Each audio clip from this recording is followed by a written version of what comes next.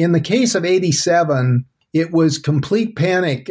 Unlike most situations on the floors of exchanges and financial markets, people would be rushing into the pits to trade.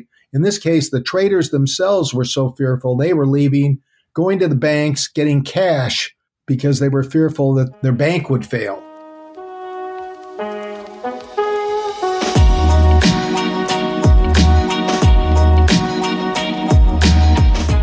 Risk of Ruin is a podcast about gambling and life and their intersection. I'm John Reeder. This is episode 9, From Blackjack to Black Monday.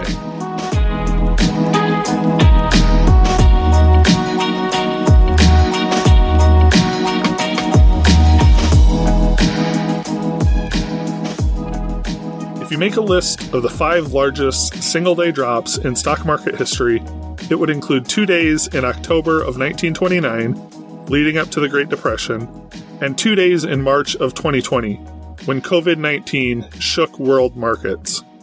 But the very top of the list, or bottom of the list, depending on how you're looking at it, was October 19th, 1987, when the Dow Jones lost 22% in a single day.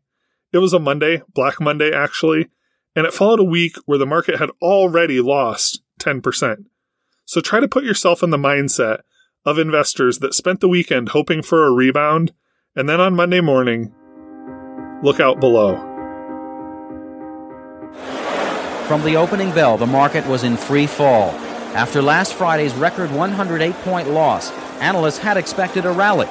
Instead, it's a panic. Everyone's in panic. Everybody, we're trying to find a bottom. We're trying to, I'm as a floor broker, I see stocks trading 10 points below where they traded Thursday, and I'm saying this has to be the bottom. And then they trade 5 points lower than that. By noon, the market was down about 150 points. The tape delayed by more than an hour. But it only got worse as trading brokers struggled to cope with a blizzard of sell orders. Since the market hit a high of 2,722 last August, it lost 17.5% of its value to 2246 by Friday, and another 508 points today. More and more analysts believe that the bear market is here to stay. It's not that the economic news is so much worse. In fact, some indicators are showing unexpected strength. It's the psychology that's changed. While for 5 years investors have looked at the economy as a glass that is half full, now they're seeing it as half empty. It was in the chaos of Black Monday that Blair Hull, the blackjack card counter turned options trader, stood on the floor of the Chicago Board of Options and made a big bet, as he'd done so many times. But before we get to Black Monday, let's rewind a little. By then, Blair had been an advantage gambler and investor for almost 20 years, so we should start at the beginning. I was actually going to school at the University of California, Santa Barbara, UC Santa Barbara, so I did get a bachelor's degree in mathematics, ROTC graduate, and went on to spent 2 years in the military and then got an MBA. Well, that was during the buildup of the Vietnam War. I would have gone to Vietnam, although the regular Army officers, the West Point graduates, and the regular Army officers, people making a career, needed to go to Vietnam. So because it was the early years, I escaped that of going to Vietnam. So I was in a training center at Fort Bliss, Texas. That's where I served my active duty. The military is if you think about card counting and being a member of a team, being in the military and having that discipline certainly does not hurt you when you go into becoming a member of a blackjack team. In the early 70s, Blair was working in middle management at Kaiser Cement when he found blackjack. And he didn't just find blackjack. During his card counting career, Blair rubbed elbows with the forefathers of modern advantage play. My brother-in-law said, hey, every time I go up to Tahoe, I pay for my vacation by counting cards. And I said, you're crazy. You're an accountant. If that really were happening, you would be betting not at the $2 table, but at the $5 or the $100 table, and you wouldn't be an accountant anymore.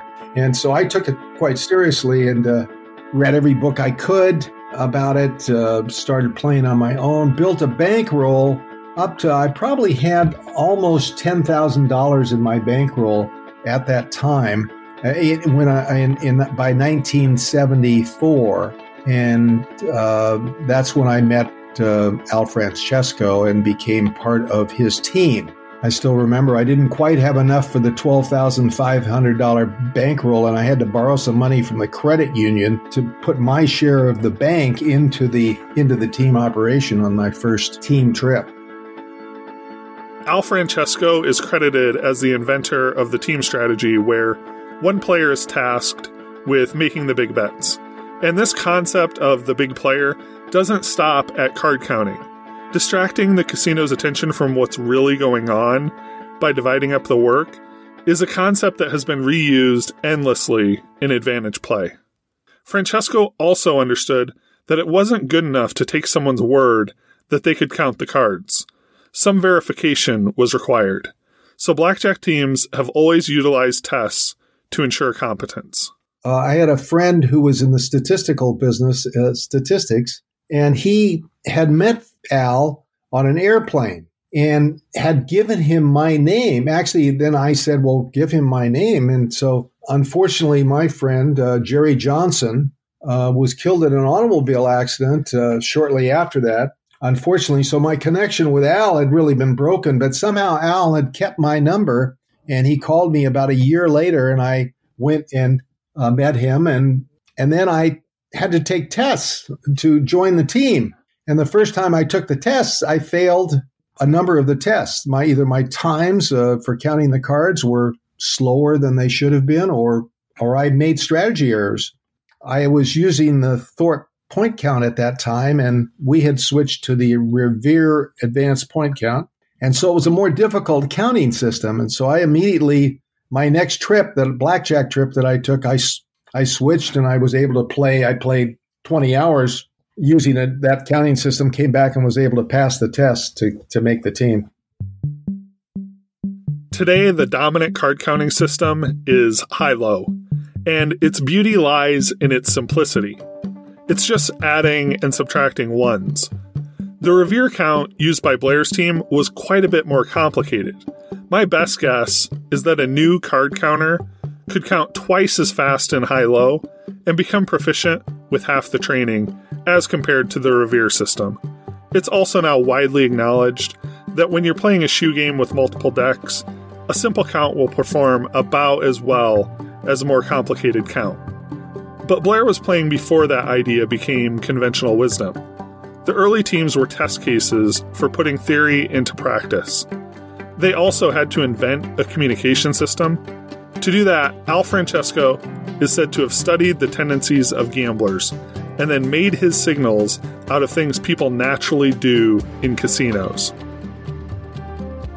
There were counters and big players, and when you joined the team, you were a counter, and you had to work your way up, and you had to be disciplined and show up. It's like a job. There might be in a pit would have 10 tables. Well, you'd have counters at 4 of the tables, and then the big player would come in and play where the count was the most favorable. And there was a series of hand signals that or body language signals that would tell you when the deck was hot or cold. We were the first economically successful team on a big scale in Nevada. And this occurred in 1974 and 5. And so we would choose the big casinos. We went over a weekend, so we blended in with a lot of the big action. When I was on the team, there were 2 or 3 big players, and we had counters. We would have 4 or 5 counters per big player. So on some of our trips, we'd have 3 big players and as many as 18 counters. So we had a team. Sometimes we'd take a team, would have 20 players on the team. Counting the cards is just a small amount of the required skill needed to win long-term at blackjack.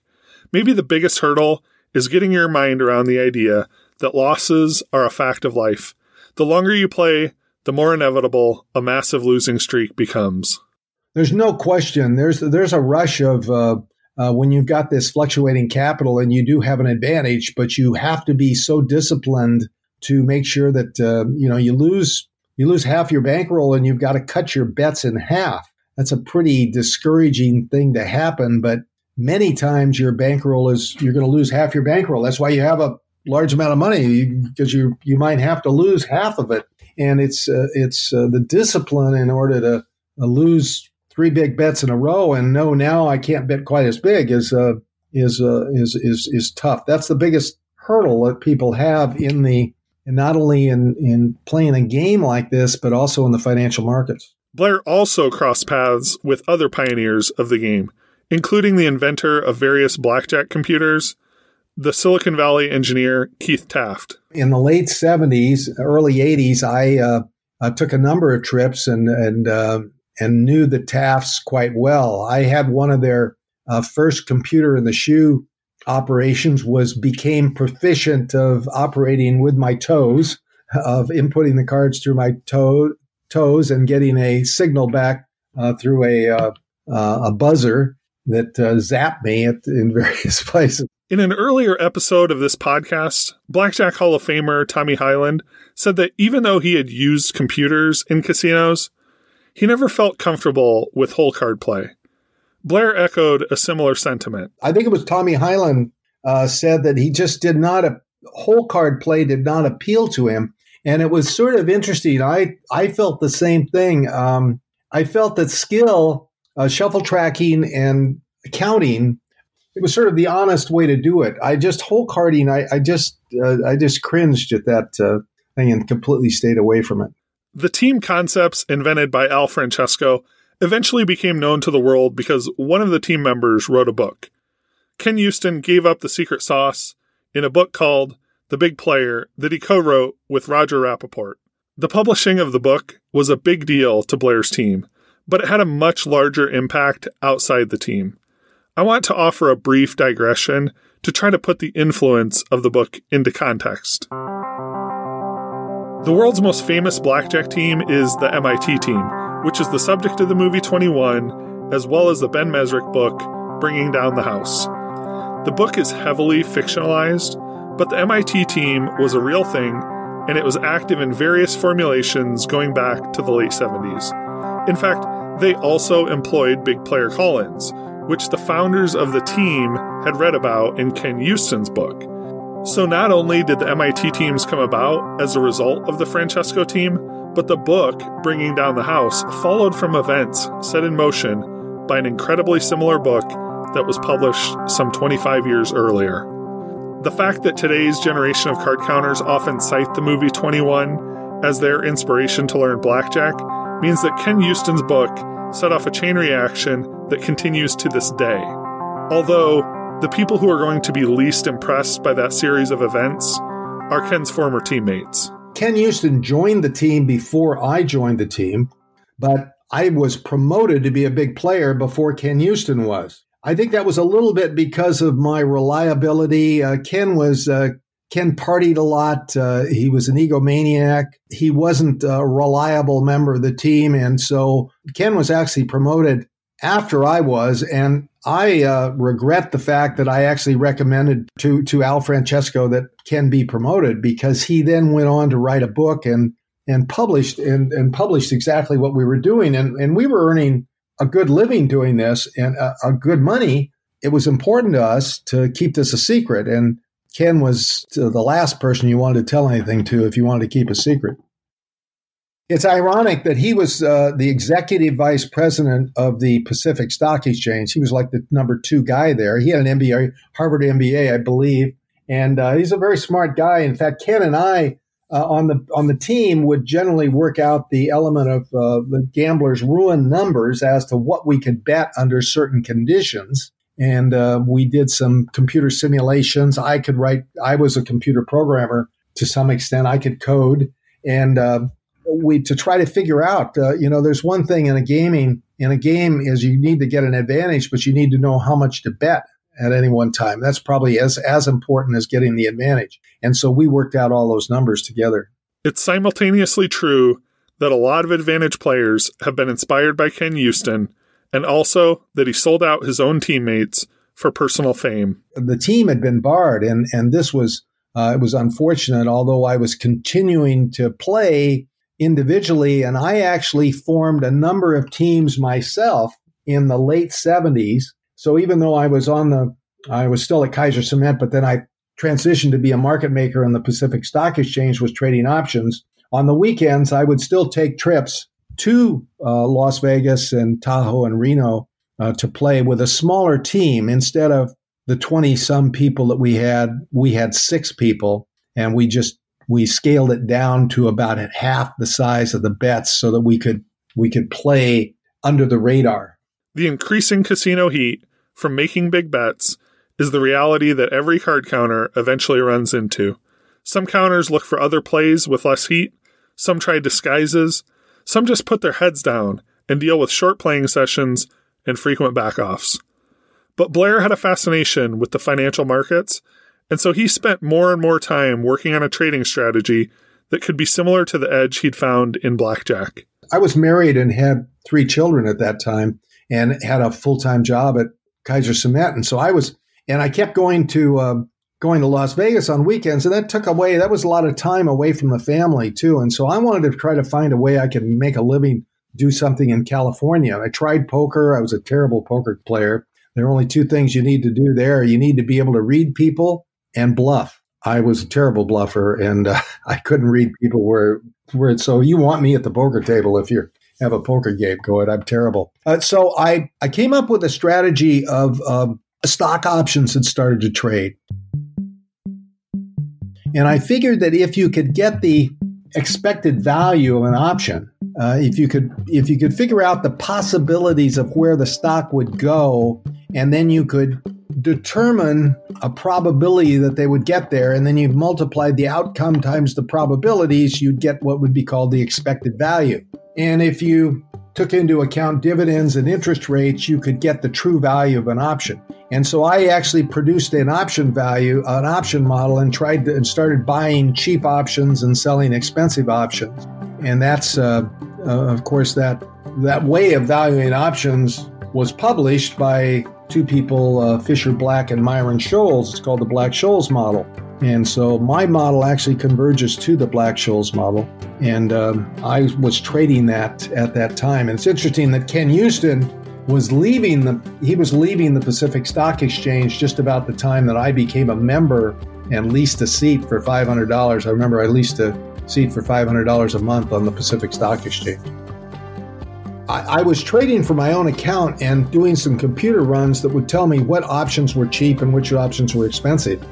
And one day I went down to the Pacific Stock Exchange and I saw how the orders were handled down there, and I said, whoa, if I'm going to play this game, I need to be on the floor of the exchange. And that's what led me to lease a seat at the Pacific Stock Exchange and go down there. The venture capitalist Marc Andreessen wrote an influential essay in the Wall Street Journal titled "Software is Eating the World," in which he argued that we collectively undervalue the impact that software has in creating high-margin, defensible businesses. Andreessen wrote that essay in 2011, and he's widely lauded for crystallizing an idea that explains much of the world today, including the success of Facebook, Amazon, Google, and other internet giants. But Blair Hull had been pursuing a version of that idea in the financial markets since the 70s. He started his options career with a thesis that algorithm-driven trading would be the future, and he pursued that idea for his entire career. I believe there was a data source that I downloaded. I downloaded closing prices from the stock itself every day. I used those stock prices to calculate the standard deviation of the stock prices. And then I input those into my model, which would tell me the value of an option given a certain number of days to expiration, how long a time there was that the option would exist. And then I calculated those sheets. I would print those sheets every morning, and then I would go down and trade with those on the trading floor that day. Blair earned his initial option stake through his blackjack play. But his start in the markets wasn't as simple as just deciding that he was going to be a full-time trader. Even though I still had a full-time job, I leased the seat, and I'd go there at 6:30 in the morning, and I'd trade from 6:30 to 8:30.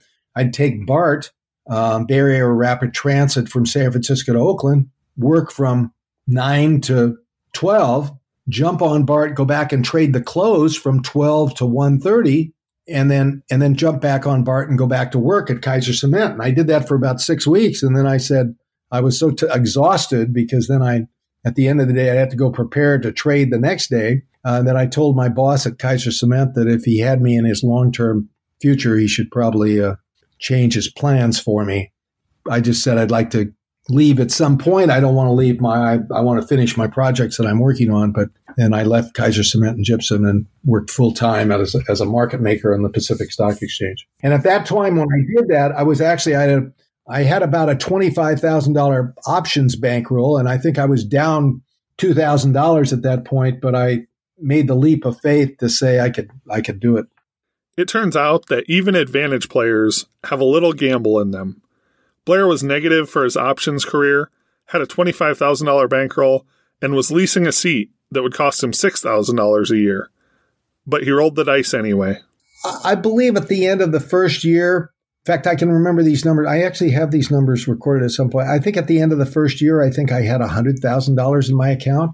And then at the end of 2 years, I had $400,000 in my account. It wasn't without losses, though, that occurred. But I did have an advantage and continued to play the game. A simple rule of thumb to adjust for inflation is that you can take $1 in 1980 and multiply it by 3 to get the value in today's dollars. So Blair's $400,000 in capital would be about $1.2 million today. With proof that his strategy was working, Blair set his sights higher. In the markets, just as in the game of advantage players, you need to continually innovate. The world does not stay static, and you need to continue to bring in new ideas. And I think it was in 1980 that I was on the Pacific Stock Exchange really for the most of 3 years, 77, 8, and 9. And then in 1980, I moved really, although I was still living in California, my operation was mostly in Chicago, and I'd go to Chicago for 2 weeks and then come back and stay a week in California. So I really moved from the smaller game, sort of from the $5 poker game to the $25 poker game by going to Chicago. Through the 80s, Blair continued to grow his capital and also began to grow Hull Trading as an operation. When Black Monday rolled around in 1987, that initial $25,000 had grown into millions. But Black Monday was the kind of day where you could lose everything. The crash started in Asia, and then the dominoes fell as each market opened across the globe. By the time the US opened, it was chaos. Some stocks couldn't even trade for hours because there were no buy orders. And the fog of war made it impossible to get good information, so rumors were the only thing to go on. I was making markets in the CBOE, the Chicago Board of Options Exchange, but I was the only member of the firm that had a full Board of Trade seat where they traded the major market index that was part of the look-alike to the Dow Jones average. And so there was a futures contract on the Chicago Board of Trade. There were rumors that they were going to halt trading completely. So we had a very small firm. I said, well, get somebody to go to the library and find out what's happening on trading halts. Well, this is sort of ridiculous because we're sort of at war here, and I want somebody to go to the library. This is in today's time, you just look on the internet, but you couldn't do it in 1987. So I thought about this a little bit, and I said, this is a major panic. And I said, this is a major panic. If there's anything we want to do is we don't want to be short on this. We want to be long on the halt. And so I told the whole firm that. And then in the meantime, the Drexel Burnham, which was ended up having financial troubles later. One guy in the pit says he knew that I was one of the larger players in the pit, and he whispered to me and said, "Where will you buy 100?" And I gave him a ridiculous price, and he said he sold them to me, and then it was the major market index was trading in. It would normally trade at 5-cent increments. Now it's trading at $5 increments, and I gave him a ridiculous price, and he said, "You own them." And I sort of gulped because it was a larger trade than I should have done. And then he sold me another 50 later. And there were 150 contracts traded at this one price. I believe it was 287. That was the low of the market. And from there on, actually, I could tell you the times exactly. It was 11:30 that the Chicago Mercantile halted trading. And this was 3 minutes after they halted trading that this trade went up. And from there on, I think people just sort of relaxed. I think the market went straight up from there. I just made a decision that in a complete panic, one should go opposite to the panic. And it has to be a crescendo. It's got to be the ending of it. And we saw that again with the pandemic in about March 23rd, when over that weekend where the world was going to end. And I knew completely that it was the bottom of the market. When the dust settled, the overall market was down 20% for the month of October 1987. But Hull Trading bucked that trend. They started the month with $19 million in capital and ended it with $26 million. Blair's path in the 80s and 90s was upward, just not always in a straight line. In 1981, he lost half his capital in just 2 trades, but he still ended the year positive. In 1995, the firm lost money and they cut 20% of their staff. But Blair was always focused on his original idea. Blackjack was a very objective game.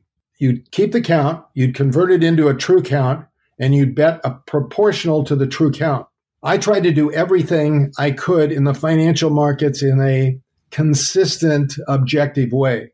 Our mission statement at Hull Trading Company was improving capital markets through trading, technology, and teamwork.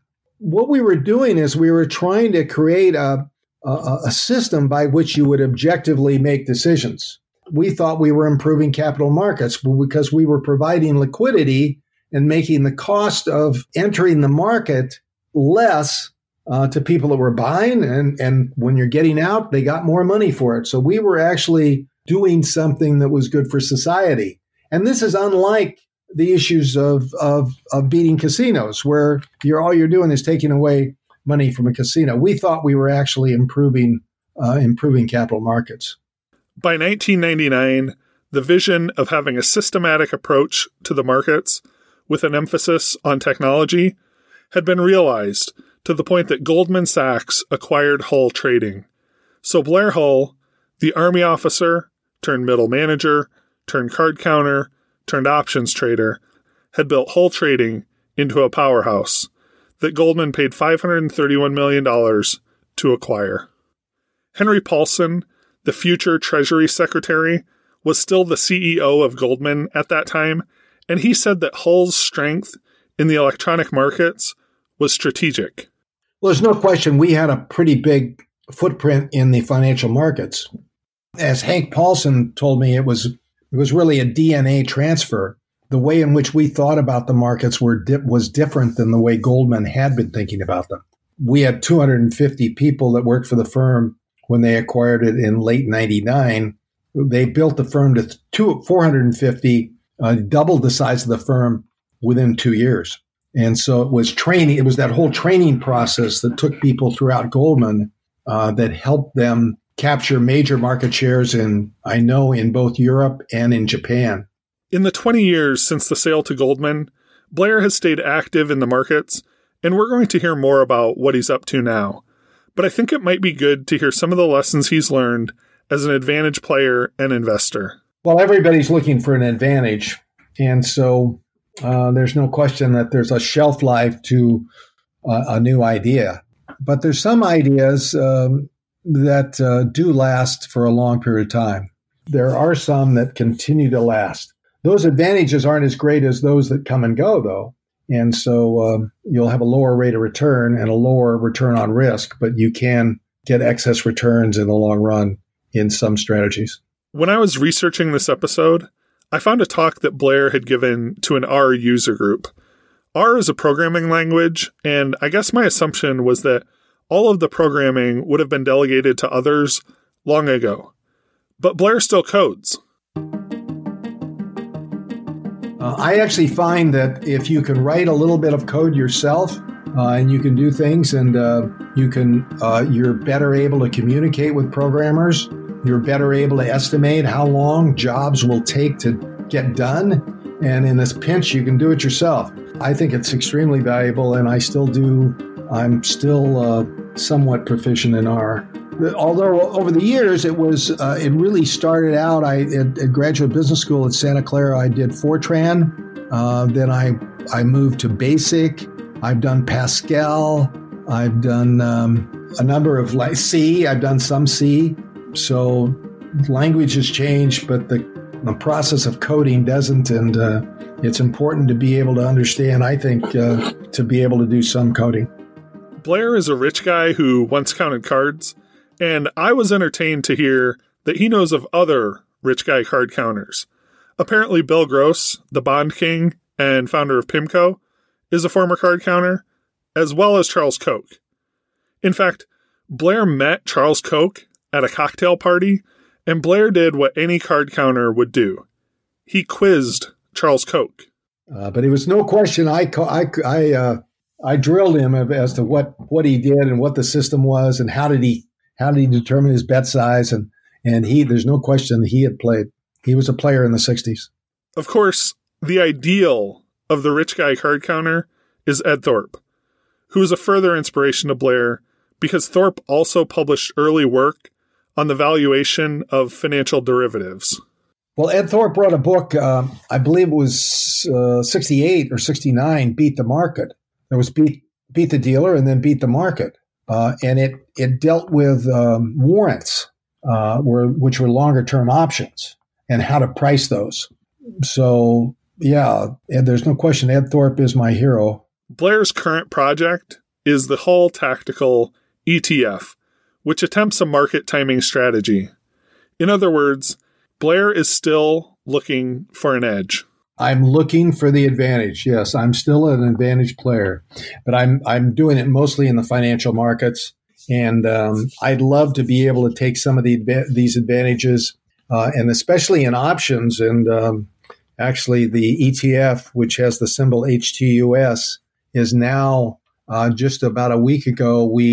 At the beginning of this year, we started to trade options in the exchange traded fund. So we're trying to bring some of these advantages and some of the mispricings of options to allow the public to have access to that kind of return. And it's a very difficult problem to solve, but we're trying to do that within HTUS. Blair's story is incredible, but one thing it's not is an overnight success story. His accomplishments are staggering in part because he compounded positive results over such a long time. This goes back to the idea Blair has emphasized a number of times, which is that staying in the game is at least as important as getting an edge. Well, the people that are successful doing it understand the trade-off between risk and return. And understanding that you can be in a game that you don't win all the time, but understanding the chances that of how big your drawdowns can be, and keeping the faith during those dips in capital are what separate the men from the boys. And it's that discipline of understanding and hanging in there during the tough times, and having the faith and the confidence that you will be a winner in the long run that creates a successful operation.